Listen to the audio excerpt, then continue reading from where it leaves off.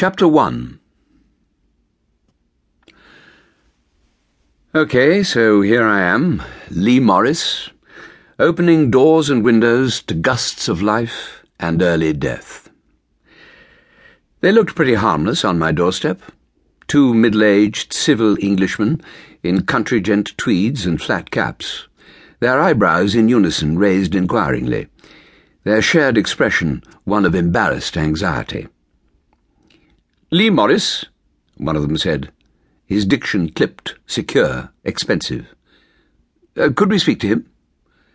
"Selling insurance?" I asked dryly. Their embarrassment deepened. "No, actually—" Late March evening.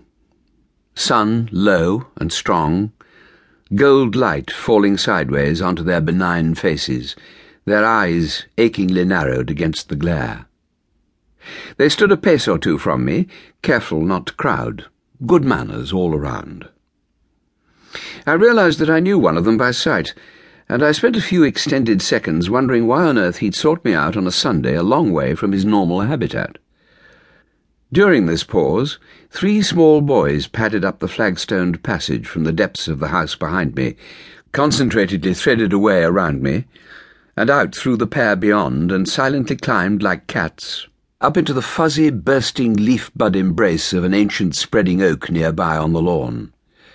There the 3 figures rested, becoming immobile, lying on their stomachs along the old boughs, half seen, intent, secretive, deep in an espionage game. The visitors watched in bemusement. "You'd better come in," I said. "They're expecting pirates." The man I'd recognized smiled suddenly with delight, then stepped forward as if in decision and held out his hand. "Roger Gardner," he said. "And this is Oliver Wells. We're from Stratton Park Racecourse."